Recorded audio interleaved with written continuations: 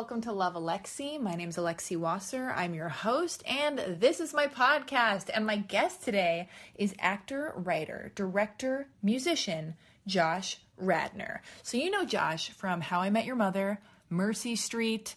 He's been on Broadway. He's written, directed, and starred in a few movies. I've watched them all. I love them all. Liberal Arts, Happy Thank You More Please. Josh sings in a band with Ben Lee called Radnor and Lee. He's not on Instagram, which is all a girl really wants in a guy nowadays. That's like the mark of a dreamboat. But he is on Twitter, though. You can find him at Josh Radnor. And but it's more of like a writer's medium. It's more of a class act to be over there on Twitter. So, I applaud that. Anyway, Josh is tall, stylish, handsome, a searcher. He meditates. What doesn't Josh Radnor do? And if it sounds like I'm being sarcastic, I am so not being sarcastic. I'm just hopped up on caffeine and being earnest as fuck.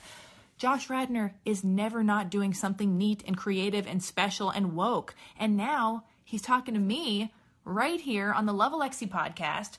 We go on a tangential journey, as per the usual. We talk about porn, ayahuasca, meditation, writing, spirituality, relationships, a million other things.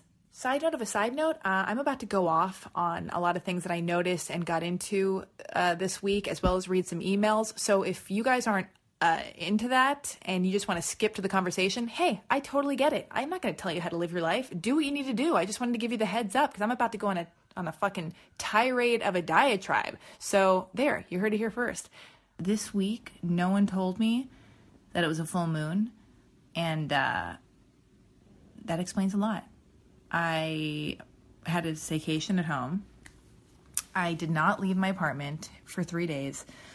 I was writing something, and then I just actually was like, this is great. I don't want to have to talk to anybody. What did I do? I stayed up all night. I had many internal spirals. I picked at my face. I wrote. I went down a weird wormhole on YouTube watching vintage interviews with Cher and Dolly Parton and Tina Turner and Jane Fonda that were conducted by like Barbara Walters and Oprah and Jane Pauley and Joan Rivers. I listened to a lot of Pink, which is unlike me. And then I realized I only listen to Pink when I'm getting out of a relationship, which I am. How dare you? None of your business. I am not going to go into it because it's not completely my story to tell. And I also want to give a disclaimer that if the guy I dated is listening to this episode, don't you worry. I'm never going to talk about you in a real way. So listen, I'm just keeping it real vague. And that goes to his friends who might be checking up on me and listening to this podcast as well. Everything's going to be copacetic, totally cool, and respectful. Anyway, but I'm allowed to say I'm getting out of a thing, and it's sad and whatever, and I was listening to Pink, and I have zero desire to date right now. I'm actually calling what I'm feeling right now, and what I'm going to do, I'm referring to it as actively not dating.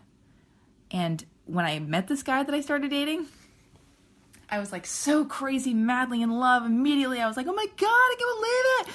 And I'm on this bonehead dating app, or I haven't been on it in a while, but I have the app on my phone, and I was hidden on it, and I had all these matches from, I've been on it for about 1.5 years, 2 years, or whenever I got on it. So that, I've acquired matches, and I've had messages between me and people. And I was like so dead serious about this relationship that I deleted every single interaction I had ever had with anybody on the app, whether or not we messaged or did message, didn't message, whatever. I went into the archives. I did like this deep kind of like, Mission Impossible style thing on this Raya dating app or whatever. So I am not connected to anyone, and I have no desire to go back onto Raya now. But what I've decided is, when I decide to stop actively not dating, I'm going to continue being hidden on Raya so I know who not to date. Because the idea of it now at this point in my life, and all the men who are on it, and I'm sorry, I've met a lot of great men, blah, blah, blah, whatever, yakety schmackety. I'm being judgmental, so be it. Hear me out on this one. This is a personal decision for me. The idea of it just sickens me. I just can't handle this weird, this dating app. So, and the idea if I met somebody and they happened to be on it while I was dating them, I would be upset. So I'm just going to lurk on there just to make sure. Oh my God, that makes me sound even more psycho than I probably can be at sometimes.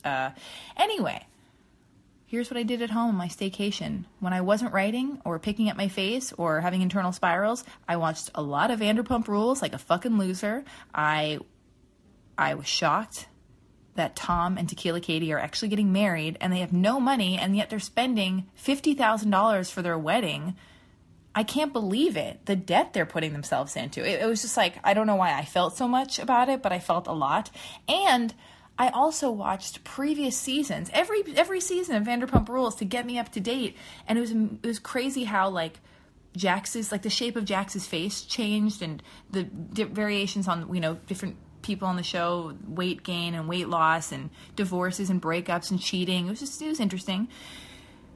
Then I got to The Bachelor. All right, so I've been watching The Bachelor. I've watched the last 3 seasons. 2 bachelors, 1 bachelorette. I don't even know why I need to explain that to you guys. You know what I'm talking about. Okay. Couldn't fucking believe what happened. Spoiler alert, for those of you who have not seen the final episode of The Bachelor, I mean, unless you're living under a rock, I think all the information is out on social media. But I'm about to spoil it for you, so that's a heads up. I could not fucking believe who Nick chose. I don't even know what her name is. All I know is, I mean, last week I was talking about the book Codependent No More because I'm reading this self-help book or whatever, and it's like a game changer about like making better decisions for yourself and breaking old habits that you learn, you know, when you're a kid with your family and what dynamics you participate in and whatever, healthy and unhealthy, mainly unhealthy. And I feel like Nick the Bachelor should have read Codependent No More because he chose the one girl he seemed to never experience joy with. I mean, even the cute, flirty Corinne had a cool family, super fun. She's actually a lot more bubbly and spunky than I wanted to admit from the get-go. Okay, I mean, I actually ended up liking her. I think she thought she was cute. He seemed to have a great time with her. Rachel was a fucking godsend. She was incredible. And, but he chose like the long-faced sourpuss who was always giving him grief, even when she had only known him for about a week. My God, I couldn't believe it. And then I realized his facial expressions when he was with her matched his facial expressions when he was casually hanging out with his sister and his mother. So I think that has something to do with it. See, that's why everybody should read this book, Codependent No More. It has to do with early bonds and relationships you have with people that probably stem from the relationships you have with your family. And I think there's something off in Nick's world because I don't support his choice, but it's none of my business. It's none of my business. It really isn't. But here's what I'd like to believe. I'd like to believe Nick the Bachelor originally chose Rachel. Rachel, so incredible. I'd like to believe he originally chose her, fell in love with her, but then so did the world, so did America. Okay, America fell in love with Rachel, but the galaxy fell in love with Rachel, and the producers at The Bachelor were like, sorry, Nick, can't do it. No, you want to be with Rachel, but we love her, and she's going to be our first black bachelorette. Side note of a side note of a side note, first black bachelor or bachelorette? Are you fucking kidding me? It's 2017. How has this never happened? I mean, yes, I'm a white girl living in Los Angeles with bangs and no real problems, so what the fuck do I know? How dare I even say this? But, okay, let me crawl out under my rock and go, this is insane. This is crazy. But, okay, it's happening, and I'm glad it's Rachel. She's incredible, and just a lot to process, a lot to unpack here as far as Bachelor feelings and Vanderpump Rules and Codependent No More and life at large and Raya. Anyway, so I finally left my house for the first time today, and I realized how much I needed to get out of there because all of a sudden I was just like talking to every stranger I could possibly talk to about my feelings, what I'm experiencing and noticing, The Bachelor, Vanderpump Rules, my recent breakup, all my thoughts and feelings, and it turns out the other women I spoke to, they actually enjoyed it. I couldn't believe it. And then I realized, you know what? I'm not unloading too much. Human connection is great. This is as good for them as it is for me right now. I should leave my house more often for the greater good of everybody. Anyway, and then last week, Wednesday, was International Women's Day or whatever. Another thing I'm going to call total bullshit on because, why was Wednesday International Women's Day? Shouldn't every day be like Intergalactic Women's Day all the time? I don't understand. And then there are two confusing, competing ideas on the internet. One was International Women's Day. The other one was a day without a woman, or a day without women, or whatever it was called. And then we're supposed to wear red, and we're not supposed to post on the internet, and we're not supposed to spend money. So here's what I did. Late night, Tuesday, Aristotle got my podcast out so it wouldn't come out on Wednesday. Thanks, Aristotle. He's woke as fuck. He knows what he's doing. And it was really sweet because on Wednesday he tweeted a really sweet thing about me on Twitter about how, like, he's thankful for me being really honest or whatever. Just something really sweet for International Women's Day. And see, I'll accept it when it's a compliment for me. But anyway, and I have this ongoing thing that Aristotle hates me. I mean, it's ongoing with me. But now I'm over it because he tweeted that thing. But he didn't say he didn't hate me. But he was pretty nice. So I'm just gonna lean towards the good part of it. Anyway, so Wednesday rolls around. I wear red. I get the podcast out on late Tuesday night. I'm living my life.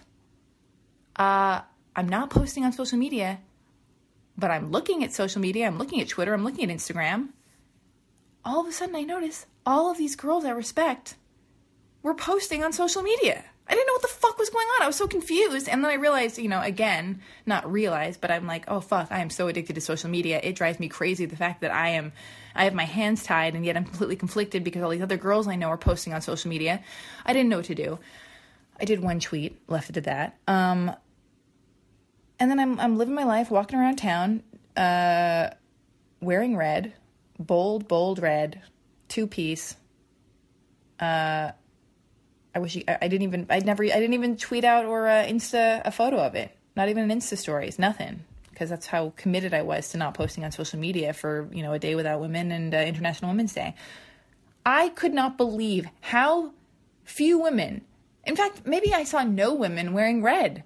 And I felt judged a bit by other women by my choice of red outfit, which was like, it was like a crop top fitted, something that I don't know. I don't want to talk about it anyway, but I thought it was cute and bold, and I was just taking a chance. Anyway, so that is that. Listen, I've said my piece. I've gone in a tirade, a spiral. I would like to say, if you'd like to be friends with me for more of this bullshit on social media, you can find me on Twitter and Instagram at Alexi Wasser. You can always send emails to the show. Send those to dearlovealexi@gmail.com. And, yeah, I would like to read an email. I got 2 emails I'm going to read this week. One's from Sarah. Sarah says, "Hi, Lexi. I've dated this guy twice. We met over coffee one time, and then he took me out for dinner. And I must say that I got turned off when he rubbed his body against mine, touched other parts of my body, i.e. legs, waist, back, and shoved his tongue inside of my throat. Ew. I don't even know how I let this happen. Now when I look back, any advice on how to avoid this from happening in future dates? Should I communicate this issue to them from the start? I don't care that much about looks, to be honest. What I find works for me is to be platonic for a while and then progress from there, if I feel a connection. What are your thoughts on this?" Well, Sarah, first off, thank you for tuning into the show. Thank you for sending me your email. I would say follow your intuition. Maybe take a break from dating, not to make you copy me or anything, but why did this guy shove his tongue inside your throat? If you don't want to do something with a guy, and he puts his hand on your back, and he tries to kiss you, or he's touching you, just tell him to stop. Go stop. I don't like that. I'm not comfortable with that. Definitely listen to that little voice inside you, your intuition, your gut saying, "Get away from me," and end the date, or walk away, or call an Uber, or say you gotta go. Be in a public place. Always be in a public place. Yeah, and you can tell guys you want to move slow. Or you can just have a friend date. You just say whatever you need to say. You don't have to feel embarrassed. You don't need any rules. You just say what you need to say, and then it's up to him to, how he responds, and then you can go from there. But I'm sorry you went through that, and you just take care of you first. Jesus Christ. I don't like that one bit. Don't see this guy again. Ugh, gross. I'm sorry that happened. I've been in bizarro situations, coming of age myself, and I'm glad you're okay. All right. This other email is from Rachel. Rachel says, "Hi, Lexi. Just wanted to send you a little note to tell you thank you for putting on your podcast. I look forward to each new episode. I found you through following Alex Prager, a photographer named Alex Prager, who blows my mind. I found you a while back, and I've been listening ever since. I'm a documentary and fine art photographer, super focused on my career here in LA, and have always juggled dating and finally stepping into a relationship after being single for 6 years. Yikes! It truly helps hearing other powerful powerhouse women tell their stories about dating and balancing it all. It is really hard, so thank you. Well, thank you, Rachel. Jesus Christ. Thank you so much. I'm glad you're doing great. I want to hear more updates on your relationship. But right now, I'm going to be quiet so you can enjoy my conversation with actor, writer, director, and overall woke hunk, Josh Radnor. Now entering Nerdist.com. We're just recording. We're getting right into it. Yeah. And yeah. Thank you for doing this. I feel so awkward because I've never met you, but I've been like saturated in you because I've been like watching all your movies. And like, I'm just like, I've almost had too much of you. I've had like too much of you in like right. 2 days. And let's get me out of your system. let's get I should you do it. fully out of my. Why can I not hear me? I want a little bit of me in this too. Anything? Oh, Jesus. Holy shit. Let's get grounded in our truth with our free Chris Hardwick Nerdist water, living our lives. Okay.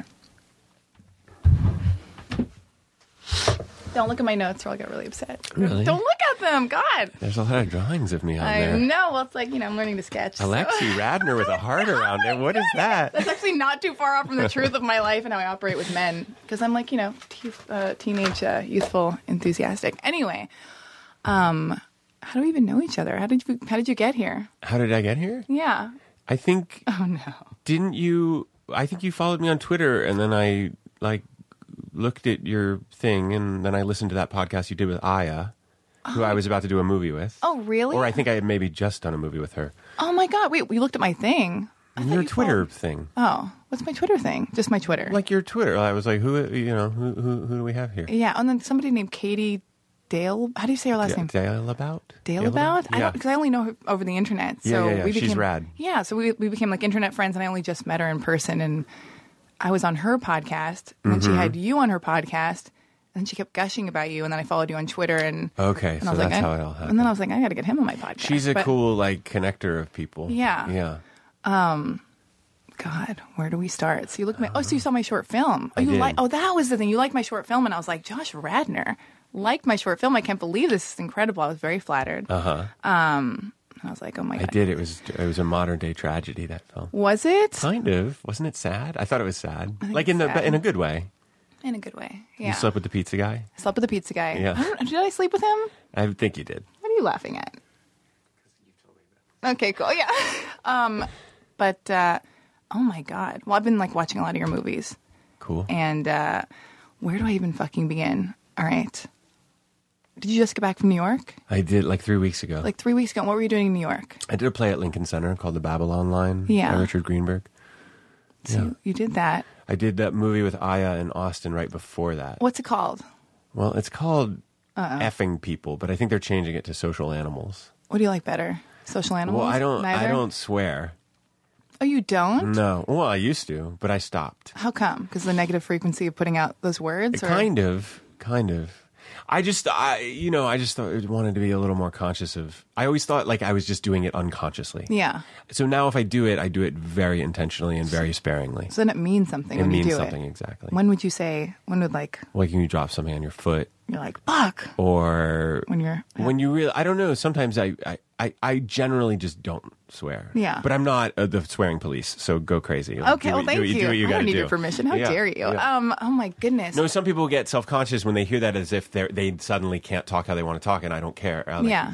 Yeah. That's like drinking. Like if somebody doesn't drink, and then like everybody around them is like, "Is it okay? Do you yeah, mind?" yeah. Like, wait, you don't drink though, do you? I don't. Okay. Yeah. You used to. I sure did. Where are we going to begin this podcast? When is it really going to ramp up? Okay. Oh, so we have a mutual friend named James Kirkland. Is he your friend, or is he lying about that? Or No, I like it. I love James Kirkland. How do you know James Kirkland? I know him through my friend John Morrow, and I was in Peru with James Kirkland. What? How did you get into Peru with James Kirkland? We just went with a bunch of people.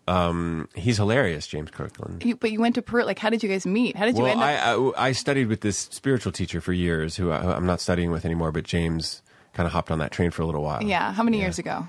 I just stopped studying with him in March or April. When did you start? Like, when did it start? 6 or 7 years ago. 6 or 7 years ago. And how did you meet James? I have to get to the bottom of this. Through my friend John Morrow, Oh, got it. Yeah. Okay. And you're not going to say the name who's of a the great spiritual- artist. Okay. No, we don't need to go into that. You don't need to. Did Yeah. did it end weird or? They my never business. they never end like What? you know, Oh, God. there was never it was fine. I mean, I just stepped away, but I was very involved in it for a long time. Yeah. Yeah.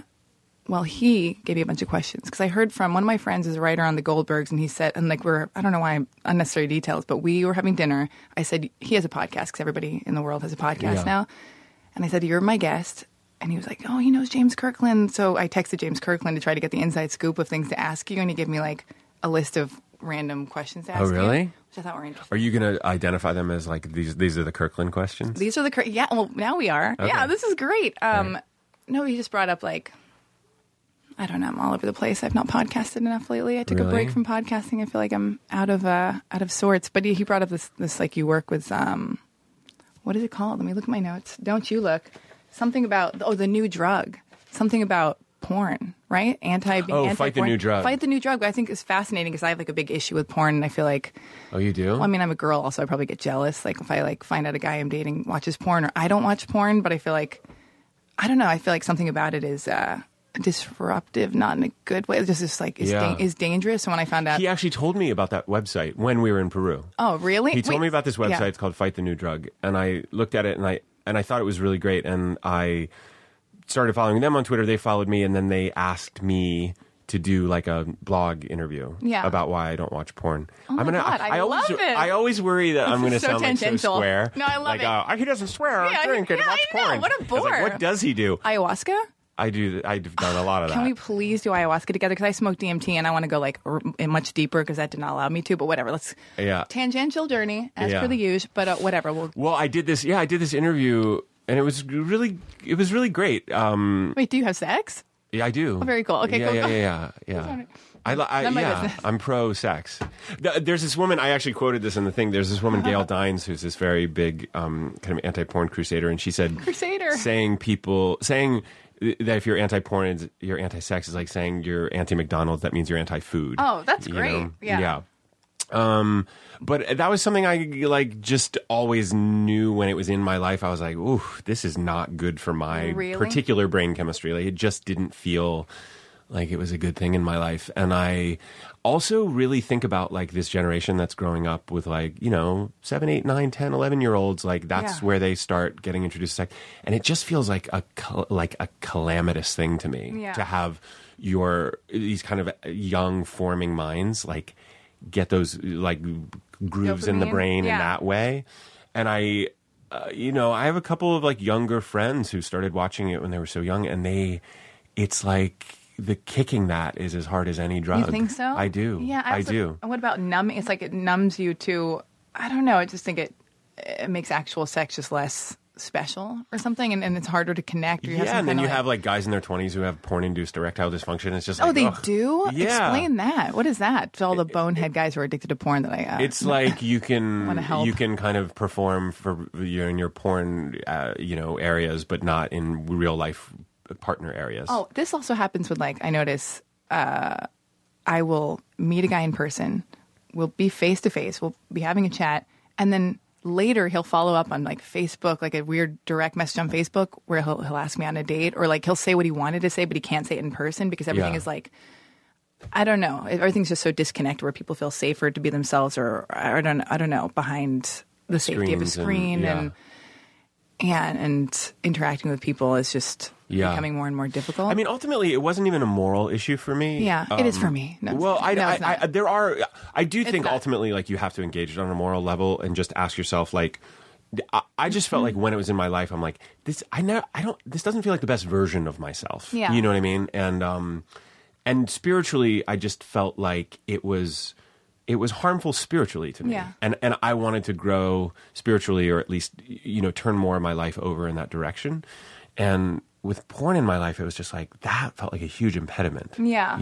Also, Also, I've been to strip clubs and I've seen porn. Sometimes, just like you say, fuck, or curse sparingly. Like Yeah. every once in a while, I'll like stumble upon. I'll be like, oh, this is what porn's about. Oh my god, it's pretty exciting. I had no idea. Like it's intense. But what the fuck is my point? My point is, I feel like, it was strip clubs with the idea of prostitution and also like girls in porn or people doing porn. I wonder, are they happy? Why are they doing this? Is it to make money? Like, it seems like it's not coming from the healthiest Did you see place. Rashida Jones's documentary, No. Hot Girls Wanted? No. It's worth watching. It was deeply sad. But, you know, I don't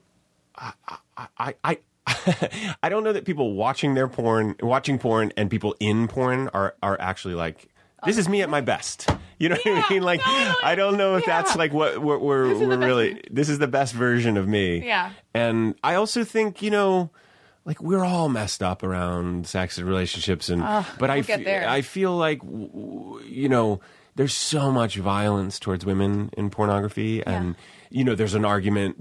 People say like, rates of violence against women are going down. It's because they can express all that through porn. It's like, really? Yeah, I don't know. I've read these statistics, that either. But it all feels kind of nonsense to me. I just, I think it hooks us, and I think I also wanted to kind of explode the idea that everyone watches it, because I feel like as a visible person, you know, that it's worth it to go on the record and say, hey, I don't watch it. You don't have to believe that. Yeah. You know? Plus you're a storyteller. I feel like I write and I love, I don't know. I feel like for me, I like to come up with my own fantasies and not just like have this thing just like spoon fed to me. It's like nicer to be like, I don't know.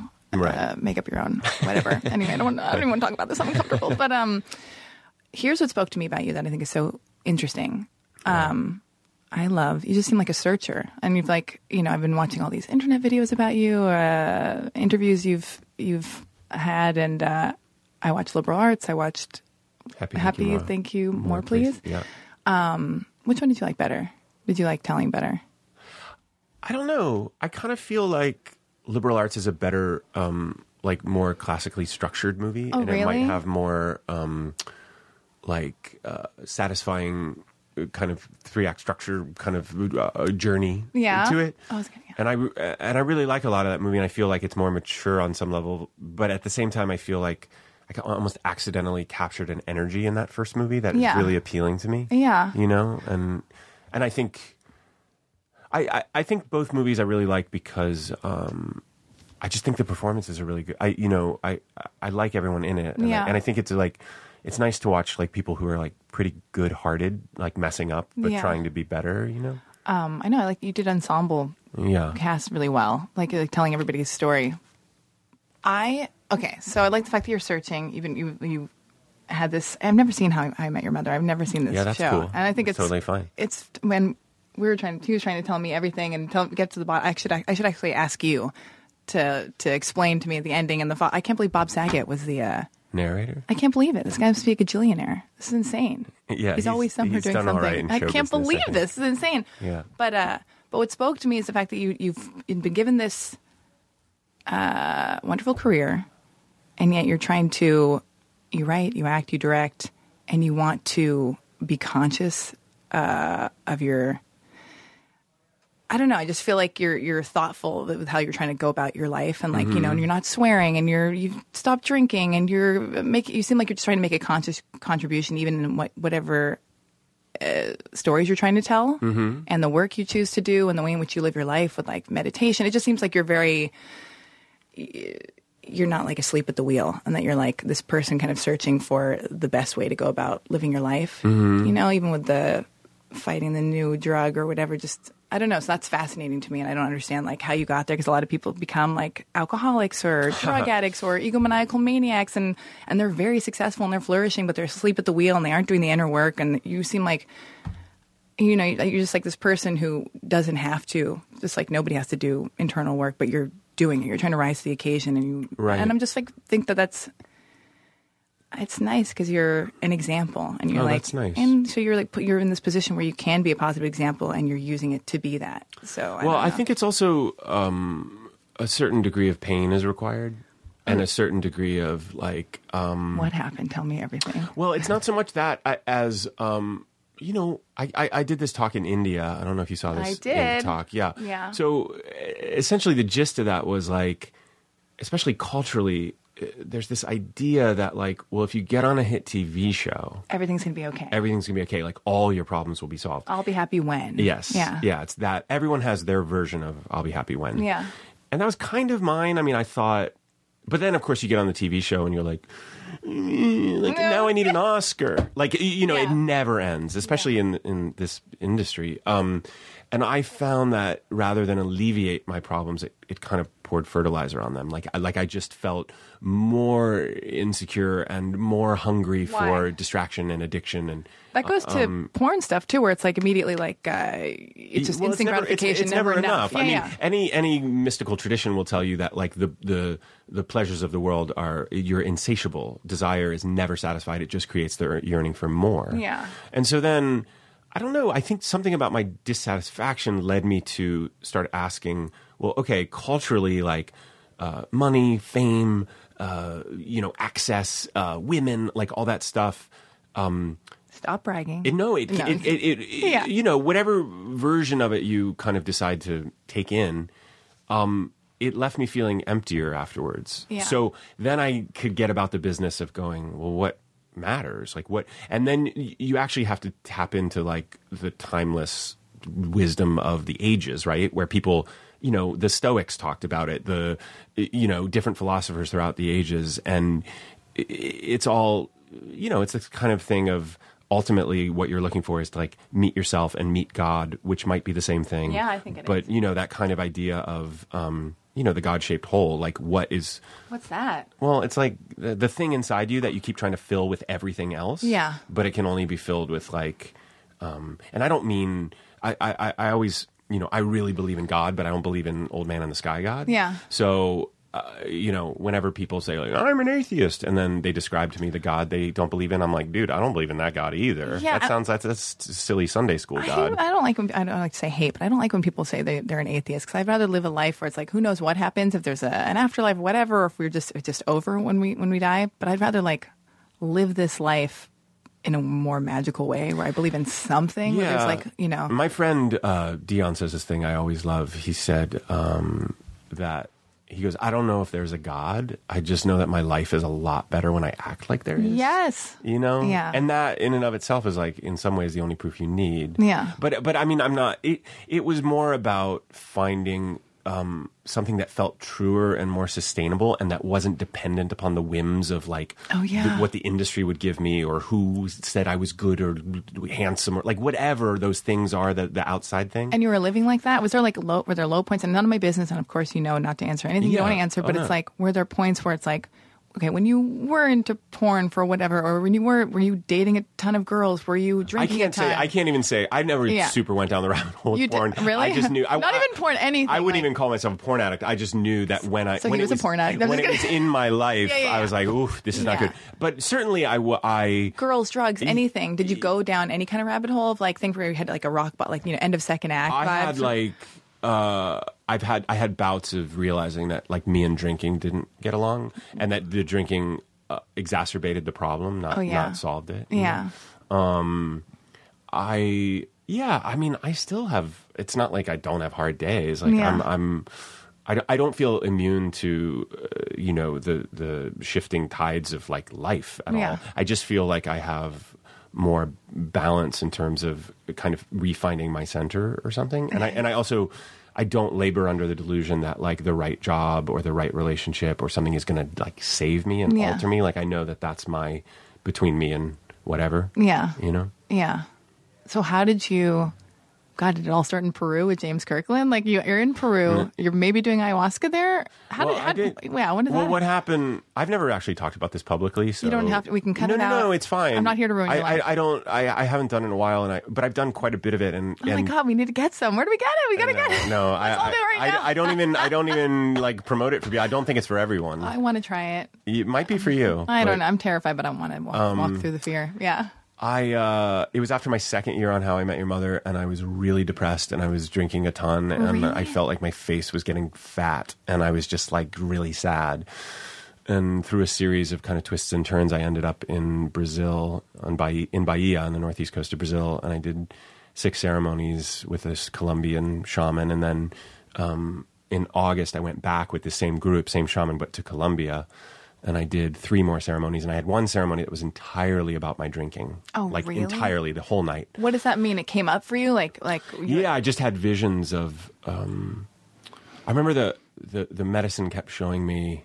Medicine, I love that. Yeah. It said I just kept hearing this phrase that said, "What kind of man do you want to be?" Oh my God. It was just asking me, like, Yeah. like you decide. And then I saw all these, it looked like mustachioed, like slicked up 70s movie stars. It was like Sylvester Stallone, Burt Reynolds, like just coming at me, like, but they looked like guys who were like, you know, like hit the gym and had Corvettes, right? And it was so repulsive to me. Oh my God, are these the options?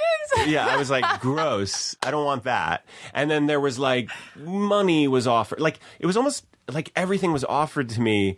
But then there was a moment where I didn't see anything, but I could feel the kind of, man. I just like, that's my, I just put Listerine breast spray in my mouth, guys. Sorry. I ruined everything. But I could feel this kind of like more balanced, spiritual, humble, centered, surrendered person. Yeah. And it felt good to me. I was like, oh no, that's the person I want to be. And then I didn't drink for 4 years. But I would still like go to Burning Man. And you know what I mean? I was just like sober from alcohol, but not everything I think else. psychedelics are different, though. Yeah. I think I'm a fan in when it's treated with like some ceremonial respect. Yeah, I did. You know? I've talked about this before, but I did mushrooms for the first time by myself on New Year's Eve because I always feel like New Year's Eve is this crazy night where it's like amateur night, everybody's going out, there's that frenetic energy in the air where it's like, we must have fun. And I'm like, oh my God, I don't want to be part of that. I'm an only child. I like being alone. I'm an introvert, extrovert. I thought, what can I do that's really special to make New Year's Eve special? So I did mushrooms by myself, and I'd never done. Have you done those? Yeah. Yeah, I'd never. This is my first time. But I'm so neurotic. I like wrote a note for the cops. I like put it by my front door. I was like, this is what I took. That's your next short film. Totally, yeah. I'm trying to put that in the feature, actually. But anyway, I want to ask you about how you go about writing your feature stuff. But I'll put a pin in that, as they say in showbiz. But yeah. So, but it was this like ritualistic, amazing thing, and I had no idea how internal it was going to be. Mm-hmm. I thought it was just going to be like. Did you take a good amount? I'm so glad. I didn't think I did, but oh my God, it was so powerful for me. And I thought it was just I didn't have a lot of visuals, but I was just like weeping and having these internal like tripped out conversations with myself. And at one point I had like it's like I was having a conversation with myself, and it was like somebody said to me, you've come this, like I have a weird relationship with my dad, whatever, yawn. But, and the voice was like, you've come this far. You've managed to get away from your dangerous father. You're not trying to run towards danger ever again. I guess, so it was like this message about relationships where it's like, and this, I'll throw it right back to you, but I go through this weird thing where it's like, boring, healthy love is so boring. It's just like, can be so boring. And it's like, when it's just like, calm, and I still have that weird addiction because I'm used to that as a kid. Mm-hmm. Of like being like, but I love you, like passionate teenage, frenetic, frantic love feels so like, well, that's what's because you feel something. It's so intense. You're alive, you know. We're in this, and it's like, oh fuck, like that's not the choice. I've gotten away from. I asked a friend of mine in New York. She's now married with a kid, and she had such this thing. Yeah, like the addiction to the drama, and who won't love me, and why won't love me, and all that. And that's what she defined love as, right? And then I said to her, I'm worried that like a healthy relationship is just going to be like drinking chamomile tea the rest of my life. That's what you said? Yeah. Me too. Yeah. But she said the best thing. She was like, she goes, I totally hear you. I had the same fears. But she said, think about this. Like, have you ever tried to change your diet very significantly? And I said, yeah. She goes, that first bite of like healthy food and you're like, ugh, like I'm never going to be able to eat this with any consistency. And she said, if you stick with it at some point, your palate actually changes and you start craving the healthy food. Okay. And the junk food actually is like kind of gross to you. Yeah. And you're like, I don't want that anymore. Yeah. So she was saying like things that used to kind of repel me, like kindness and a person who was like present and not an addict started to be actually sexy to me. Not an addict. Yeah. Yeah. I also heard a great thing last week. Yeah. Someone said, I've always mistaken chemistry for compatibility, intensity for intimacy, and companionship for partnership. That is the takeaway from this entire podcast. Isn't that great? That is so great. And how do we, how do I put that into effect? I've got to like listen to that intuition. when you meet the person, you're like, oh my God, I can't get enough of them. Move in immediately, blah, blah, blah, like all that stuff. Yeah. Like actually instead of saying that that's a green light, like actually going, oh no, that's a red flag. Yeah. Like that's the thing. That's the like weird, unavailable, dysfunctional thing. Yeah. You know? I was having this exact same conversation a long time ago with a guy I had met. And I said to him, because I met this man a while ago, and we had this like intense thing where it was like, move in really quick, here's a key. It was like week 1, you know, it was just like intense. And I was like, oh my God, I feel so wanted. This is incredible. But I was also healthy enough, having done some work, that I told him, I feel like I'm being tested. I know that we're like trauma bonding. Mm-hmm. I know this, I feel like you've come into my life, and it's like I'm at a crossroads, and you are a test for me. Do I go towards habitual past behavior? Mm-hmm. Because it feels so easy. It's so nice to go to, or do I go the other way towards something healthy? Mm-hmm. And I went, I so want to think that you are not the test that I'm supposed to walk away from. Mm-hmm. And because it's also a difficult thing. I talked about this last week. It's a difficult thing to have to walk away. Even when you know better and you've done the work, and mentally you're like, logically you're like, I should walk away because this is not the best choice for me. Mm-hmm. This is like a detour on my path. It'll steal my shine and take years off my life and like whatever.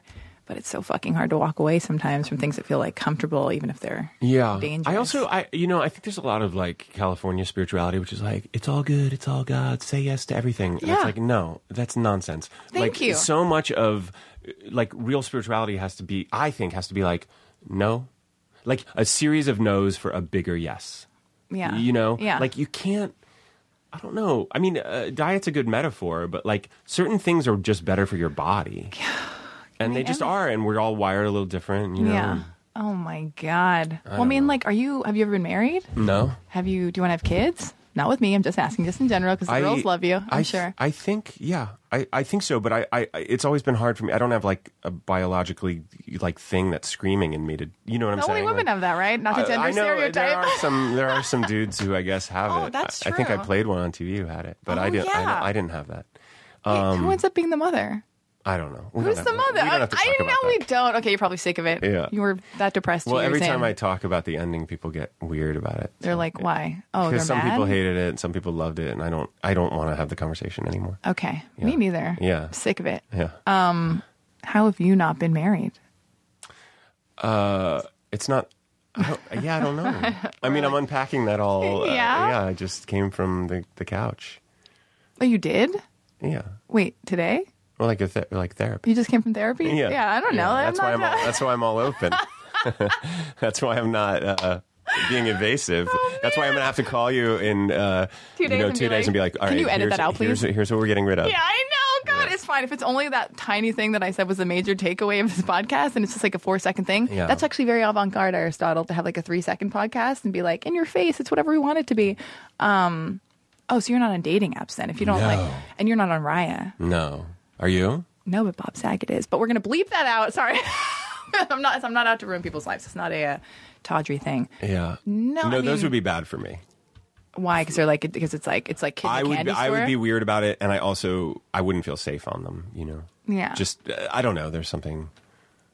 part of me would be like, oh, delightful, but it's not my thing. Would you be on it, but then be judging the people on it and yourself? No, you would never be on it? I can't. Yeah. Yeah. How do you meet girls? They're everywhere. Yeah. What do you? I don't even know what I'm asking here. I don't know because I want to protect you. Well, I went through a period of a while like where I like wasn't dating. Like I was like out of the game. You were entirely. When? For how long? Me for like too. A year and a half. I didn't see you there. Yeah. Oh God. It was like a year and a half. Yeah. Yeah. And why? I meant to go a year, and then it just extended to a year and a half. And why did that? Why? What happened that got you there? Because I was like, I need to hit reset. Like, I don't know what I'm doing. Why? I don't know. Answer the goddamn no. No, I don't know. There's like some things I really have like focused on in my life, like with some great diligence and intensity in terms of just giving them a lot of like learning how to make movies or tell stories or write or creatively, I feel like I've gone to the gym every day and done that. And for some reason, this other part got less attention. Yeah. Even though I was always kind of seeing people and I've had long-term relationships, but... What was your longest? Like 3.5 years, which is not like super long, but it's long enough to say. You're busy. Yeah. Give it a go. Yeah. What do you run into? Again, personal. And I do feel like I don't know, I have to qualify these things, but I also don't want to... This is not like some weird like thing to ruin your life. But what do you run into? Like, do you notice that like in every relationship, the thing from the other person or the thing you notice within the relationship is the same thing? Do girls get mad at you for the exact same thing and you go, oh fuck, maybe it is me? Or yeah, there's some of that. But everyone also feels like newly dysfunctional. Like, oh really? In some ways. Isn't that fun? I don't know. I think that I've, said yes to a kind of like revolutionizing, like actually what I'm looking for. But that's like fairly recent. What is that? I don't know. Like like not paying as much attention, like looking for actual compatibility instead of like that crazy chemistry. Yeah. Which is it's such a confusing, it puts the blinders on to so many things, Yeah. So I don't know. Are we going to like cry by the end of this? I hope so. I just want to feel something. My God. Yeah, no, I did the thing. I didn't date for like 5 months. I didn't. Did you learn a lot in that time? I did. Well, I mean, I did mushrooms by myself. Right. I drove to Sundance for no real. I decided to drive there just on my own, be like, I can do anything, and like just wrote and hung out with my girlfriends and my family and whatever. Because I have such a flirty personality or whatever. I would always be flirting with someone, I was hooked into someone or had somebody hooked into me, and there's always some kind of like lily padding weird thing happening, even if I wasn't in a relationship. Mm-hmm. And I just thought, like, I don't want to do that anymore. I don't want to do that. So I stopped flirting. I stopped interacting, like always having somebody I was waiting for a text from or something. And didn't have sex, didn't date, didn't flirt for 6 months, 5 to 6 months. Meditated, went to like the Shambhala, whatever, all this stuff. And then by the end of it, I was like, okay, I did that. I feel very grounded and tethered to myself. I don't feel like my happiness is at the whim of somebody else's attention or whatever. Right.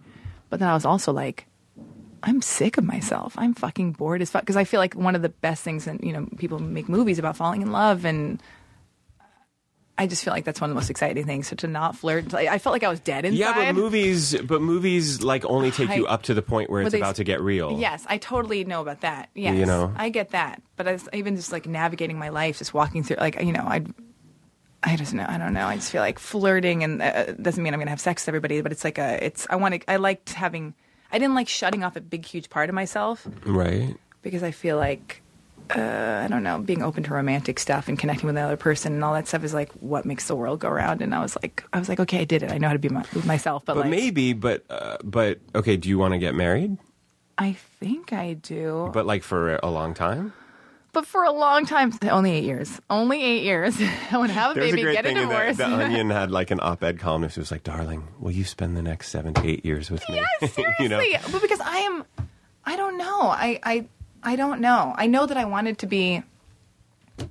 I know that as a woman, I wanted to get over this whole idea where if I don't get married, if I don't have kids, I'm not a failure. If I age out of it, if I whatever, it's okay. Like I wanted to take that pressure off of myself. Uh-huh. Yes, so I want to meet somebody that I feel cozy enough to like have a baby. But like ultimately, like a marriage, let's say like a long-term marriage, like I'm very selfish. It's going to be like very unsexy at very many moments. Okay. Right? Yeah. Like I sometimes think like, who do you just really dig? Like who do you want to have breakfast with and just like roll around town with, and who you're just going to be like, because I don't believe that relationships solve problems. I just believe you find someone who you're like, okay, I'm ready to take on the world with you. Yeah. And I'm ready for you to be a mirror for my nonsense. Yeah. And for me to be a mirror for yours. Yeah. And I really think like a good relationship is going to plunge you into some heretofore unexperienced discomfort. Yeah. But everyone's looking for comfort. Like everyone's looking for immediate gratification. Yeah. And perfection. And to feel so beautiful and seen and perfect in someone else's eyes, which is an enormous burden to put on the other person, to keep looking at you with like the eyes of love that make you feel okay. That's really unsustainable. Oh fuck, I think that's exactly what I've been doing. I do just want somebody. How did this turn on me? Oh my God! Because I didn't want to keep talking about myself. I know, you monster. I don't know. I'm so good at being alone. I actually don't love doing the work, and all the shit comes up, and all the work has to be done when you're mirrored by someone else. So sometimes I go like, why do I continue to pick myself up off the ground to try this again? Because it's so exhausting. But then I remember it's like, because when you find it, or else I probably don't really find it. I find like intense chemistry and like crazy passion that's dysfunctional and toxic. When I find it, it's so amazing and it feels so great. That's why people continue to search. But I don't know. I don't know what's going to happen. So what's going on? What else is happening? Oh God! I wrote a play that is centers around a mushroom trip that's going to be done this summer. Oh, really? What's that called? It's called Sacred Valley. Speaking Valley. Of Peru. Will you find ayahuasca for me? Will I find it? It's not something you want to do alone in your house. I want to do it with James Kirkland. You gotta find. I'm asking you to be my drug dealer. Yeah, I don't actually think of it as a drug. I'm one of those people. It is medicine. Yeah, I believe that too. Your play? My play, Sacred Valley. Yeah, it's going to be done at Vassar this summer at New York Stage and Film. Where did you go to college? I went to Kenyon, where we shot liberal arts. Oh, really? In Ohio, yeah. Side note of a side note. Somebody, like an actor, didn't want to do my podcast because he was like journalists are the enemy. And I want to ask you, is podcasting journalism? Because I feel like it's like, you know what I mean? I just feel like it's like press maybe, or it's like an opportunity for somebody to talk about themselves. I don't feel like a journalist.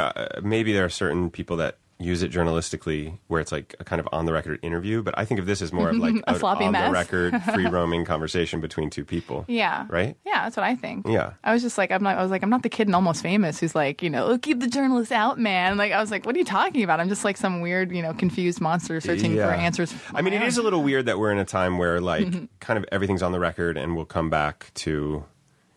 like when I decide, like, well, I'm actually running for senator, and they're like, you said you did ayahuasca on that podcast. But it was medicine. It was medicine, and it got me to stop drinking. Leave me alone. Did it get you to stop drinking? It got me to stop drinking for 4 years, and then You dabble again? And then I started again, and I realized I can't really drink moderately. I'm not good at moderate drinking. What's your drink? Or what was it? Whatever. Whatever? I was a beer drinker, but I liked wine, and... I'll take a scotch. Like, I'll just drink, know, and I can drink moderately for like 2 months, 3 months, and then the next thing I know, it's like I'm looking for reasons to drink more. It's just, and I have it in my family. My grandfather, like, I have it. Yeah. And my sisters and my father, like, 2 drinks and they're on the floor. Like, they literally can't drink. Yeah. How many sisters do you have? 2, one older, one younger. Does this make you like women more? Do you think? I do like women, and I get uncomfortable when there's like large groups of men with no women. I'm not a fan. Really? Like fraternities, it was like, oh, what a nightmare that would be. Were you in a fraternity? No, not at all. No. But just the idea of like the fellas. Yeah. I'm like, no. Where are the women? Who are your friends? Primarily women or men? I have lots of friends of both genders. That's very cool. Yeah. Very cool. Yeah. Oh my God. Okay, so I'm trying to write something right now. And so it's been, and I wrote this first draft of like it's like this weird mumblecore blob of a journal entry, like blog post bullshit thing. And I was like, well, I wrote it. There we go. All these people make movies now that are outlined. So who cares? Let's just wing it. And then somebody read it. And thank God, this one person decided to be real with me. And he was like, have you ever heard of structure? There's this thing called structure. Let's talk about the hero's journey. Let's talk about like coming out, whatever. So now I'm like note carding and I'm figuring out the end of the first act, the second act, how does the character change, all the whatever. How do you approach writing? Because I was like, when I was watching liberal arts and Happy. Thank you. More please. Yeah. I was like, oh, that's the low point and whatever. And there's a choice and he doesn't have sex with no spoiler alert. Anyway. Yeah. So I was like finding the structure in your thing. It's it's subtle and it's beautifully done and everything. So how do you approach? Because that's fascinating to me. How one approaches, writing a script. Right. I just watched Rocky for the first time, and I was like, I can't believe it. He's so likable. I had no idea that's who Adrian is. Like, I'm like an idiot. I was just, I'm trying to learn structure, and people are like, yes, bonehead. That came out 40 years ago. Yeah. I was like, well, that's also like a very properly structured movie. That's why I was watching Rocky. it. Yeah. Everything is save the cat moment. The first entire hour, you're like, he loves animals. Yeah. I found actually. Michelle Sater, I think her name is, who runs the Sundance Screenwriters Lab. Oh, okay. She, the night I won the audience award at Sundance for Happy Thank You More Please, she Holy shit. She was really lovely about the movie, and I said, I don't know anything about film structure, like screenplay structure, and she said, no, your movie's beautifully structured. Like, she actually pointed out to me that it follows structural logic. Is it intuitive to you, or it is? I mean, liberal arts. I actually found, and I learned a lot about making movies from editing movies. That's where I've learned the most, weirdly, because you end up rewriting your movie, and you end up like, I cut a whole 15-minute storyline of Jesse's friend back in New York because the movie came alive. Liberal arts came alive when he was on the campus. Okay. So my editor and I we needed to cut anyway. We just did this 15-minute lift, and the movie worked in a totally different way. And it made Jesse a little more alone in New York, which actually helped his, yearning to get back to the lost Eden of the campus and all this stuff. But I found that, sometimes I'll think of like my new movie, which I'm hopefully shooting this year. That you're not going to be in. That I'm not going to be in. And I want to know why that's a choice as well. But go on, your new movie, yes? It just opens on a guy's face is black and blue and his lip is busted. So it's like right away, you're like, whoa, what happened? Yeah. Right? And then it's kind of a mystery how that happened and all this stuff. So I kind of intuitively understood, like, start your character at a low point. I mean, it's like Jerry Maguire gets fired, right? Like it's like I feel like I've read enough and seen enough that you intuitively kind of understand structure, because it's what they're talking about in terms of hero's journey. Like, and I'm not even slavishly devoted to that, but what they're talking about is what we long for in stories, the same way that, like, they did around the fire when they were telling tales of the hunt, like it's quite beautiful, like the refusal of the call and the tests and the ordeals, and it's really smart and interesting, and there is something satisfying about a story well told in that structure. And then you can just put style on it. Then how you change it is your style. Exactly. Yeah. Exactly. So I think I just intuitively want to tell stories in a way that is like obstacle. I studied Aristotle's Poetics in college. Okay, go on. His name is Aristotle. Oh, that's right. I love your Poetics, by the way. It's very. Anyway, I learned a lot. But what's up? It's all about action, obstacle, recognition, reversal. Just the basics of like, or even I heard Mike Nichols say that there are only 3 types of scenes: seductions, negotiations, and arguments. Oh my God. I got to write this down. Yeah. Okay. I thought that was really great. And sometimes they bleed together, like seductions and negotiations, or they can all kind of overlap, but largely like just thinking like, what is this scene? Is it a seduction, negotiation, or an argument? Yeah. And so all that stuff has been really useful. But, much like a novelist who says like, you have to teach yourself how to write a novel every time because it's a different thing. I feel that way a little bit about, I've gotten a lot better at cutting, and I've gotten a lot better about serving the story, letting the audience know what the story is they're watching quicker. Okay. Like okay, this is this kind of movie. By page 11 or 15, like, will we know what movie we're watching and where we're headed? Will there be because you can feel an audience gets restless if they're like, it's page 45 and we don't know what the hell's going on. Yeah, planting all the seeds earlier. Yeah. Even when I watched Liberal Arts twice, and then I noticed that you planted Elizabeth Reeser. Well, she's the bookstore girl, and then there's Elizabeth Olsen. Oh, yeah, but I'm saying the name right. I mean, at the Elizabeth bookstore, Reeser, where it's like I watched it a second time, and then I was like, oh, there she is. She's looking at it. It's and all the little, like they're connecting. Okay, so anyway, just talking about setting up stuff and planting seeds. Anyway. And it's all fun. Off. I mean, you kind of teach yourself as you go. I remember when I was writing Liberal Arts, I'll tell you 2 things. One, I'm always trying to find cinematic moments because my tendency is to get really talky and over-explain things. And one of the things I do in editing is I cut out a lot of dialogue because I've overwritten my movies always. Yeah. And then I'll tell you 3 stories. I hope these aren't boring. Cut them if you want. Oh, but God. The first one is Jesse goes to the kegger.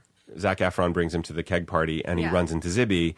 And then I just was like, wait, what's going on? Like, he's at this party, but he's wearing a tie. Like, he's wearing a coat and tie, and no one else is. So then I was like, what if she just walked up to him and said, you're overdressed, and like took off his tie in a kind of sexy way? You show it, you don't tell it. Yeah, and I show it, and then it's like, it tells a story way better than any words I'm going to do, right? Or write. And then I also was writing that screenplay, and I kept trying to get them together physically more. Like, I'd write, them being physical, and just something in my body was like, ugh. Why? Why? It was just gross. I was like, she was 19, he was 35, and he was in a college dorm when he was 35. Very hot. And I couldn't justify, like, it was like, I didn't know what movie I was writing until I got to the point where they refused to be that way with each other. And then that's where the third act twist came from, which opened up the rest of the movie. So I was actually started listening to my characters. Another editing thing that happened in liberal arts is Jesse walks in at the end, or towards the end, and the bookstore girl says, "Are you looking for this?" Because she knows that's the book he reads. And he says, "Yeah, every time I am in a bookstore, I have to read." And she goes, "The last 3 pages, they're amazing." Yeah. And then I had written, he goes, "Do you know this?" And like, yeah. And they talk about another book. And then my favorite shot of the movie was we pulled out of one bookstore aisle and zoomed into another and followed them. And it was gorgeous. It was just like, I love books aesthetically, what they look like. And great job, Seamus. Right? That's his name? Seamus, sorry. Both movies, right? Yeah, okay. yeah. And then my editor and I were like, well, what's the story? The story is they connect over books. Yeah. You don't need 3 books to tell that or 4 books to tell that. You need them to connect over 1 book. Oh, so what we did was we cut from that to the close-ups in the next aisle, but you can't tell because it's just the background's kind of, out of focus. Yeah. And we just collapsed the scene, and I lost my beautiful shot, which you have to do because you need to tell the story better. So it's like learning, like, what do I need to tell in this scene? When the story has been told, like, get out and move on. Like, it's economy. Yeah. And we get very attached to, like, no, but there's that beautiful shot. Totally. Or, that one line, which I thought was the key line in the movie. Like, I cut a scene between me and Malin Ackerman in Happy Thank You More Please, which I thought was literally the key scene in the movie. They were getting stoned on the roof, and she was talking about her alopecia, and he, there's this line that Malin said where she's like, life is hard. And my character, who was really stoned, just says, yeah. And she said, and I somehow want it not to be, which I think maybe misses the point. And I thought that was like the key line in the movie, like wanting life to be somehow, but it's like you don't really get the lessons if it's easy or something like that. Yeah, yeah. And I just lost the whole scene because it just wasn't active it was a writing problem. It was like Malin was gorgeous in that scene. It was really a good scene. Is it because it didn't serve the point of the movie? It just like the movie had a propulsive quality to it at that moment. Yeah. And then it was just like I took this detour to have 2 friends talk on a roof and smoke a joint. Yeah. And it was like it just didn't work. Yeah. Oh, God. Yeah. Then can't you take that note card and put it into your next movie? I mean, I don't know. Do you note card? No. You don't? No. I do in editing. Like where there's the different scenes, we move some scenes around and stuff like that. How long does it take you to write a script? It depends. I mean, liberal arts, I wrote real fast. Yeah. I got the idea, and then I went to Spain, and then I went to Peru another time, and I just wrote one summer, like for a month or 2, and I kind of had like a pretty good draft. And then I fiddle with it as I go forever and ever and ever. Do you do table reads, or do you send it to friends? Yeah. I'll send it I have a couple of like trusted readers, and I also, I'll have people over to my house or, do it at my agency where you just get great actors together and you hear it. And everyone, it seems like most people are up to read a good script around a table and eat some chips and salsa. Yeah. Pizza too. Yeah. People love pizza. Yeah. Was that like an outlet for you? Like when you said you were like bummed out 2 years in How I Met Your Mother, was that just like, and you only have a limited time to like do another project. Well, our director, Pam Fryman, who I adore, is really still a very dear friend. She told me early on, she's like, you're not going to get everything you need from this show artistically, creatively. Your soul is going to need to do more. So the first and second season, I started writing Happy Thank You More Please. I had written another movie called The Adulthood Project, which was... The Adulthood Project. I love the term adulthood. That's so funny. I just wrote that word down the other day because I like it. Yeah. It was very chatty. But it got me some attention. Like I got a couple meetings from it, but no one wanted to make it. They just thought it was a good writing sample. And then for some reason, when I started writing Happy Thank You More Please, I was writing it to make it. Like I actually felt like I could write something that. Yeah. And we did. What do you think you're trying to say with all the things you're writing or gonna write or all the things that are in your, That's all changing. I mean, remember in Happy Thank You More Please when Sam tells Pablo Schreiber, but Charlie, every 5 years you realize what an idiot you were 5 years ago. Kind of thing. I just watched it last night. Yeah, and I feel like I almost put that in as a little Easter egg to myself to remind myself, like maybe in 5 years or 10 years, this movie will look silly to you, but you needed to make it, And I think that if we're doing some work on ourselves, like we should look back and blush a little bit at our past work and actions and relationships and everything. I will. You know what I mean? Like if you're actually doing the work of updating yourself. I think Muhammad Ali said something like, a man at 50 who still thinks like he did at 20 has wasted 30 years. Oh, God. Like we really, I think, should be engaged in some process of like shedding old ideas, realizing that what we considered ironclad truth maybe is not as true or is a little more kind of is a little more gelatinous or something. Yeah. So I don't know. What I'm trying to say is like the latest thing I'm saying. You know? Like Sacred Valley is about, it's about friendship and love and psychedelic mushrooms and the Ohio State Buckeyes. And that's like the story I wanted to tell. That's the play. And then my Poland movie is about... Your Poland movie? It's set in Poland. That's the next one. Yeah. On the face. Yeah. So that's, about obsession and kind of wrong love or the love that's not sustainable, like kind of like we were talking about. That'll be my favorite movie you've not yet made. It's dark. It's dark. I can't wait. Fun. Closer is one of my favorite movies. When I go on a first date and somebody asks me what one of my favorite movies is and I say Closer, they're like, check please. I gotta get out of here. That's hilarious. But there's so many. I mean, I got to touch on a few things before we get you out of here. Yeah. But well, we're going to cut most of this, so we've only gone like 20 minutes. I know. It's like people can handle this. And you're in a band with Ben Lee. What's that now? What? Radner and Lee. Radner and Lee. Was it a fight for what last name? No, first? it was his suggestion. Really? Yeah. What a great guy. He's doing the work. Just kidding. the inner work? No, the inner work to put not in the band. I meant the inner work. Yeah, totally. Yeah. To put his last name last. Unless people are left with that. So that's actually more egomaniacal. I think Ann Lee is better than Ann Radner. Yeah. Like Lee and Radner is not as... Sounds like a law Radner firm. and Lee just kind of... Exactly. Radner and Lee rolls off the tongue. Radner and Lee has a bit of a like... Is it like country folk vibe? I mean, how much longer are we going to talk about this? I can't do this anymore. Yeah. No. So you're in a band with him. Yeah. Where do we find this album? What's kind of music? Because you've got great taste in music, and I love your playlist or like songs you provide via your Twitter. Yeah, thanks. Which is like a nice contribution for cool people in the world. Thanks. All people. We have been really good friends for a long time. I was at his wedding in India. Oh, really? God, you're all over the place. Yeah.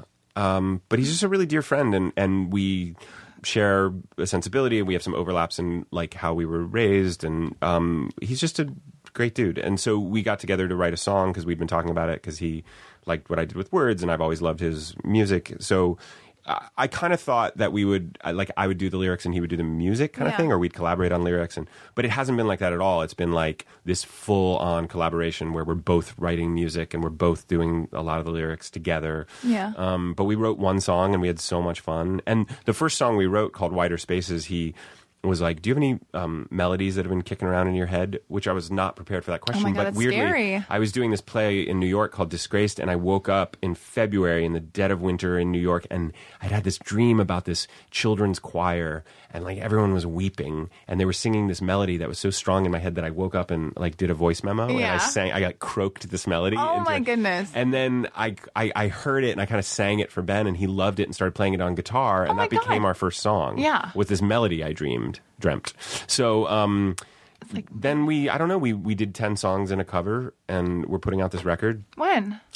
We're talking to labels, or we're trying to figure out the best way to do it, because I'm still like acting and making movies and doing plays, so I don't know how much time I have to actually dedicate towards like touring and getting fun. it out there. Yeah. But the record was produced by our friend Ryan Dillmore, who's like did a gorgeous job with it. It just sounds, I don't know. It's one of my favorite things I've ever made. Oh my goodness. So are you happiest in the doing? Because you're so busy. Totally. No wonder nobody can tie you down and Ben and I actually, God damn, you're always doing stuff. And you're going to be on tour, you're Mercy Street and whatever, the yakety schmackety. It's like, slow down. Ben and I, he came over yesterday. We wrote a little bit more, but he said like, he was a little bummed just because he realized like we're transitioning into that putting a thing out in the world, which is then you come up against like commerce and resistance, and it's not to everyone's taste, and so, or commenters, like the commenters, trolls. like troll, like whatever it is. There's always a little sadness in letting the thing go, because when it's yours, it's just like, I mean, it's like dropping your kid off to kindergarten for the first day. It's like, oh, now they could get bullied, or they could someone could tell them a bad lesson, and they're going to come home and say a terrible thing to me or whatever. So I think that there's it's a delicate moment, but I believe in this record. Like I think it's a valuable contribution.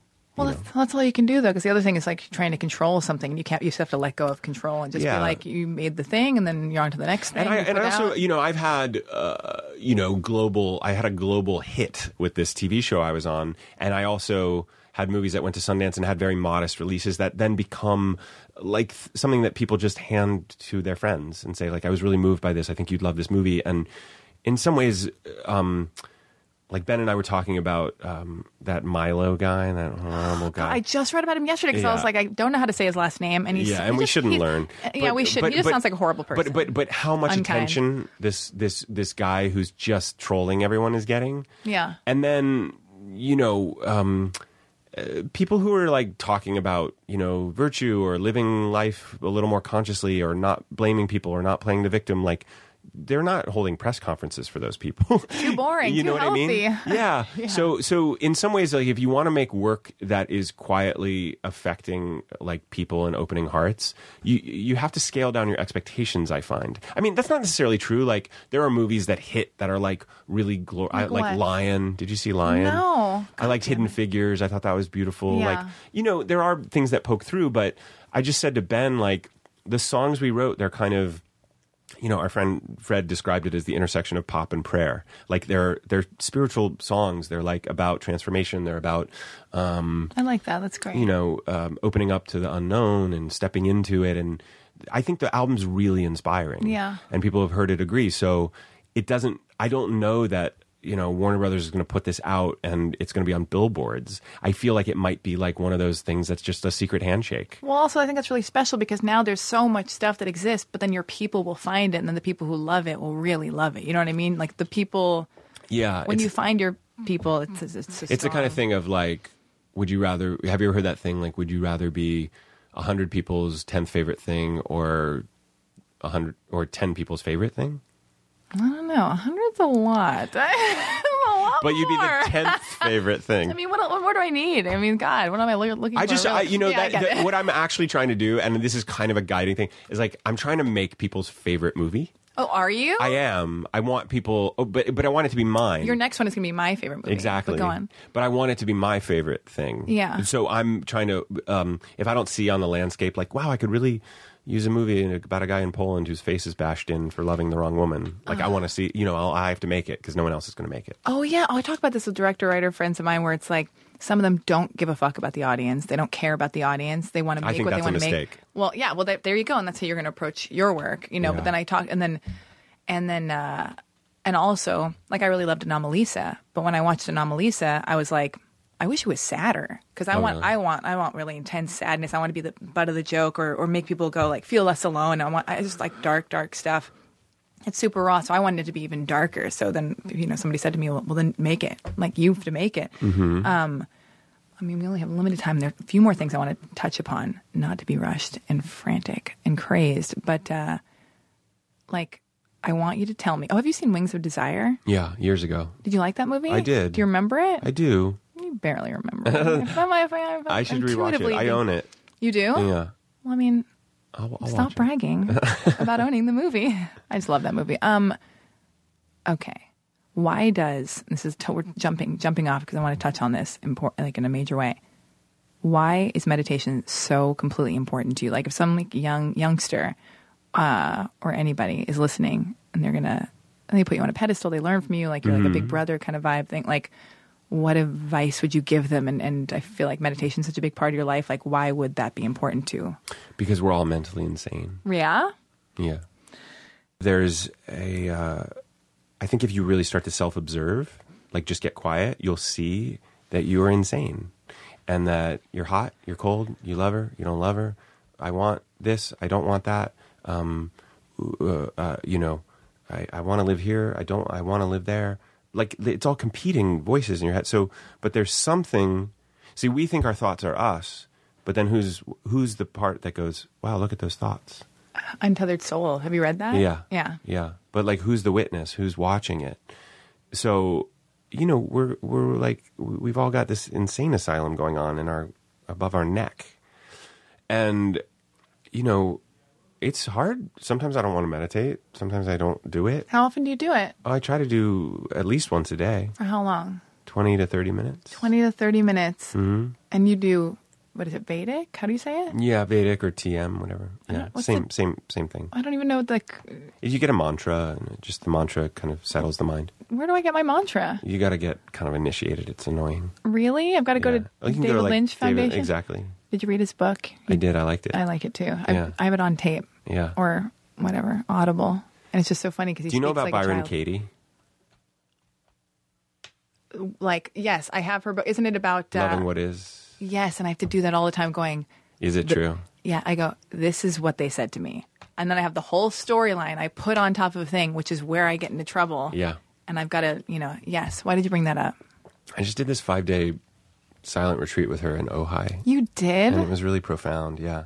I tried to read that book like 3 times, and I was like, eh. And then for some reason, she just, a bunch of friends recommended her, and it just opened up for me. I just loved what she's doing. Yeah, I love the message. I like audiobooks but I didn't like that audiobook because there was a lot of... Really? And I was like, get out of here. I can't do this. I was so irritated. Like, I should have meditated before that. She was like eating while she did the audiobook? No, there was just too much like dry mouth happening. And she was like... I'm listening to an audiobook of hers right now, and I'm not getting any of that. You will now. You're welcome. I'm just kidding. What's the one you're listening to now? I don't know what it's called. So the takeaway is meditate because it's good for you. Well, I think it's essential if you want to kind of transcend your story, I think, in some ways. A lot of people don't. Like, I'm noticing how addicted we are to our story and our point of view and our side, You can see it. If anyone is listening, Google Byron Katie, I'm afraid of Trump. Or I fear Trump. Byron Katie Trump. Yeah. It's unbelievable. She works with this woman who hates and loathes and fears Donald Trump so much. And she just asks her she just puts it through inquiry. She just asks her a bunch of questions. Yeah. And it's 37 minutes long, and it's genius. It's genius. Yeah. So, even... the left thinks they're right, the right thinks they're right, everyone thinks they're right, and that's where war happens. But it starts inside, I was getting my nails done. Sure, they look great. As we do, thank you very much. And my manicurist was like doing my nails. There's potential for her to like cut me at any moment. She's in the position of power, and she's telling me we're talking about who she voted for, and she tells me she voted for Trump. And in that moment, I'm like, all right, well, she could hurt. I'm not going to. And I just listened to her, and she told me why she voted for him and everything. And I just felt like it's not the way to be like, how could you do this? I can't believe it. And this is why he's horrible. I was just like, well, I'm just going to listen because I feel like that's where any kind of, that's where you bridge the gap where it's 100%. Like, that's where you have the conversation as opposed to like, I'm going to be right on Facebook and yell at you. And like, 'cause it just doesn't help anything. Right. Like, I have a lot of opinions. Yeah. I just don't like tweet them out all the time because I also question like, do I really believe that? And do I really want to send however many people like my thought of the day about Steve Bannon? Like, I just don't know that that's the contribution I want to make. Like, I would rather, I tweeted like a Herman Hesse quote that was really meaningful. That I just like, this feels like something I want to share. Do you ever date anybody who's as smart as you that can keep up with you? You can't even answer that because anybody listening who's ever loved you or had sex with you or made out with you will be like, he's talking about me and I can't believe it. It's true. Don't you think? I'm a woman. I know. We're multifaceted. But we listen to all the podcasts.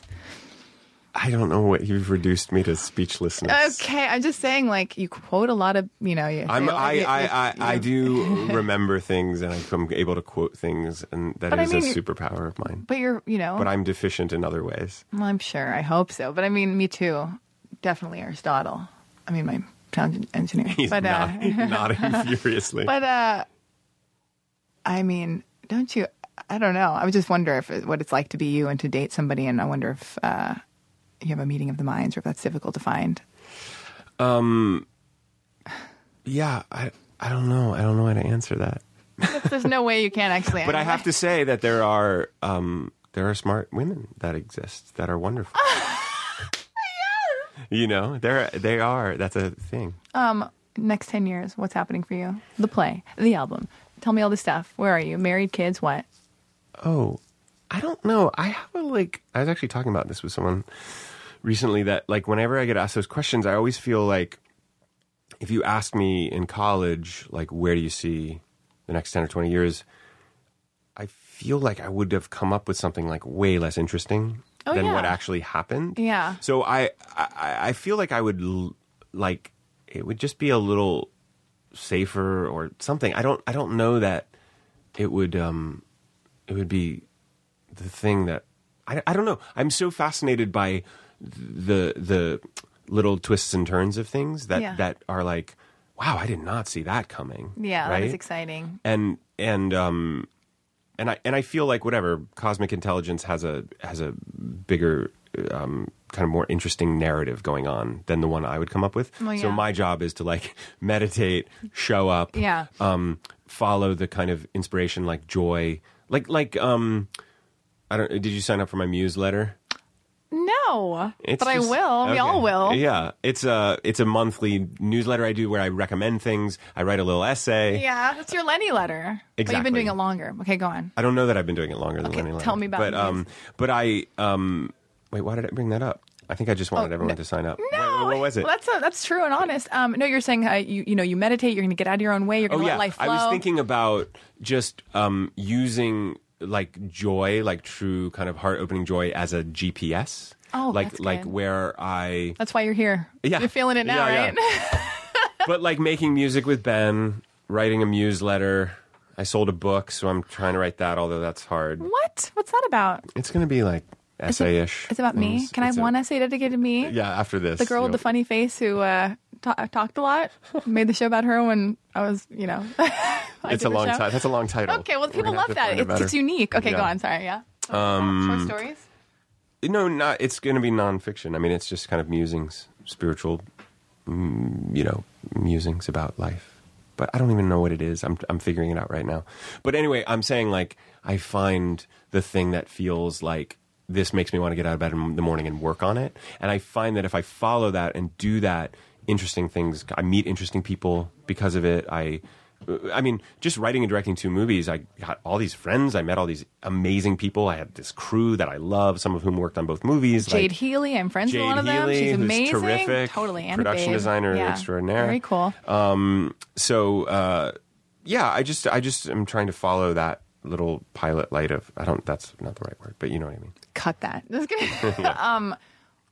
Why do we need to have relationships? Why do we keep going towards them? Isn't it nice to be alone and just in the doing and not having to accommodate somebody else or find a balance with another person? Because that's what I'm struggling with, where I go, I'm so good at being alone. It's completely possible to be alone.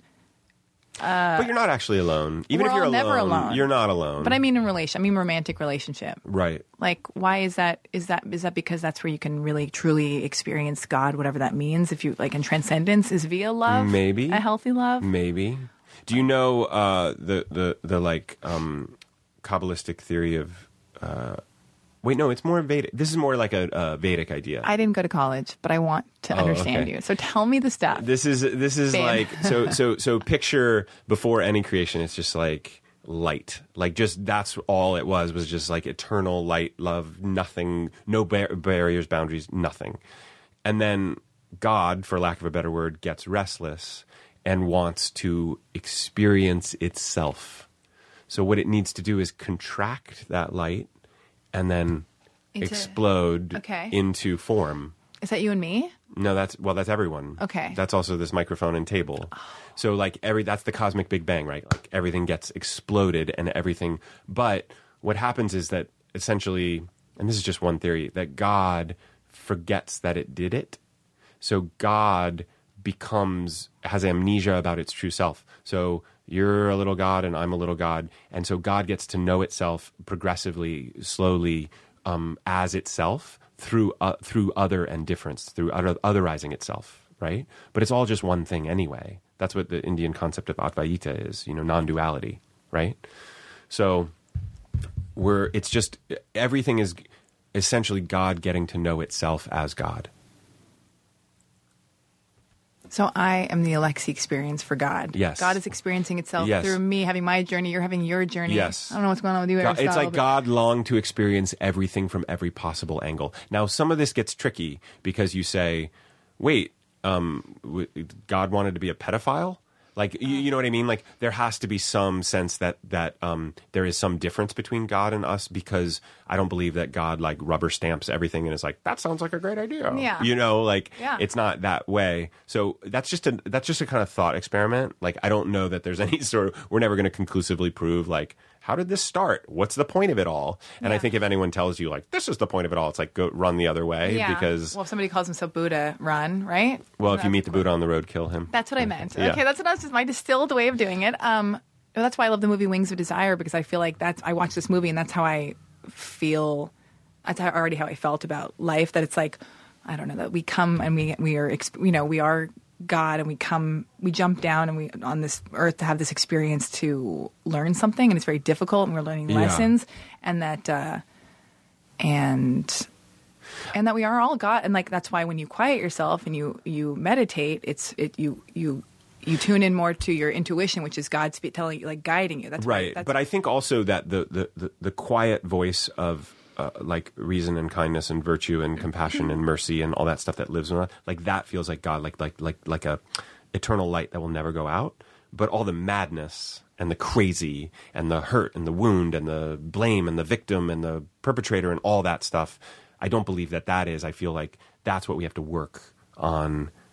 Connecting with the other part of ourselves so that we can take the charge out of those other things and turn them over and transform them into something, more useful and kind. What are those things? If not God, what are those ego. Things? That's ego. But is that like the devil? If there's like God and the devil or something? That is a theory. That some people think they're synonymous. But the ego is always fighting for separation and its own identity, and to keep me separate from you, and you're like me, you're not like me. It's always approving, disapproving. You know what I mean? That voice that's always like sizing things up and making people wrong and making some people right, and who's safe, who's not. And I suppose it had or has its uses, but ultimately it's going to get in the way of like really opening up to something really big and beautiful. Well, this is where I get confused, because I have done so much therapy, so much work, so many self-help tapes, all this stuff, and I speak in this language of like, consciousness and blah, blah, blah, but I wonder if sometimes I think I know everything and I know I don't, and that's even thinking that like, so when I meet a new person, because I go, I've done all the work, I know all this stuff, I'm on the right track. Who are you? And then I size up, but really it's my ego coming through. So even if, let's say, I meet a person and it's a bit toxic or bizarre, or they're imperfect and they're flawed as everybody is, and I look at them and I go, I'm being tested. Do I go towards you or away from you because you are bad for me? Ultimately, though, on a mushroom trip, I had this realization on that one time where I had the moment where I said, I'm running from danger, but then I had another realization where I went, nobody is dangerous to me, because nobody has power over me, and it's like ultimately like everybody is safe. That was like right, but you were also in an amplified state of consciousness that you had some ego transcendence, where from that place what you were feeling is true. But nobody's dangerous? Nobody's dangerous because nothing can attach to you. Yeah. Because you don't feel you're not so hooked into story. Like you're not even, you transcended self on some level. Oh, that's good. Right? But then you come back, you contract, you come back, and then you're like, well, I still have these things. So does that mean there are toxic people to avoid? Or people that are not on the same frequency that you should, because you want so. Yeah. I think psychedelics are a sneak preview. That's what I think of them as. Okay. It's a window into possibility of like, and then you can take jewels back from it. Terence McKenna had this great thing about when we go out onto the high seas of the psyche with psychedelics, and we lower our nets, and we're fishing for ideas, but we don't want a thing that's so big it's going to sink our boats, and we don't want like little minnows that are useless, like little ideas, like your pinky fits perfectly into your nostril. Yeah, but he said we're looking for middle-sized fish. Yeah, middle-sized fish which are usable, that we can take back to the folks on shore and have fish dinner. Yeah, something nourishing. And I think what they're useful for, and I think they can also, like anything else, can be misused and abused. But at their best, they're useful for showing you that there is another way, another level of consciousness where you are not hooked by story, you are not hooked by your wounds, and in that space, I've never had like a good psychedelic experience that hasn't delivered me reliably into my heart and made me feel like I am not shamed or broken or wrong. I am, a kind, like my heart is untouched by all the muck. Yeah. There's a part of my heart that is just so pure and so good, and just longs to be of service, and just, longs to not be hooked by story and belief and thought, but is just, in service to whatever the big thing is. Yeah. Oh my goodness. Well, I don't even know how to get even deeper than that. I know that we've got We've got Pete Holmes coming in, your friend. Really? He's coming in at 2. We got a hard out. Oh, wow. You guys are going to cross paths, which I don't think is a mistake. I don't think any of this is a mistake. Pete Holmes. Yeah. But it was fun talking to you. Fun talking to you, too. Thank you, Josh Radnor. Yeah, thank you. Oh, my God. So deep. Bye. Now leaving Nerdist.com.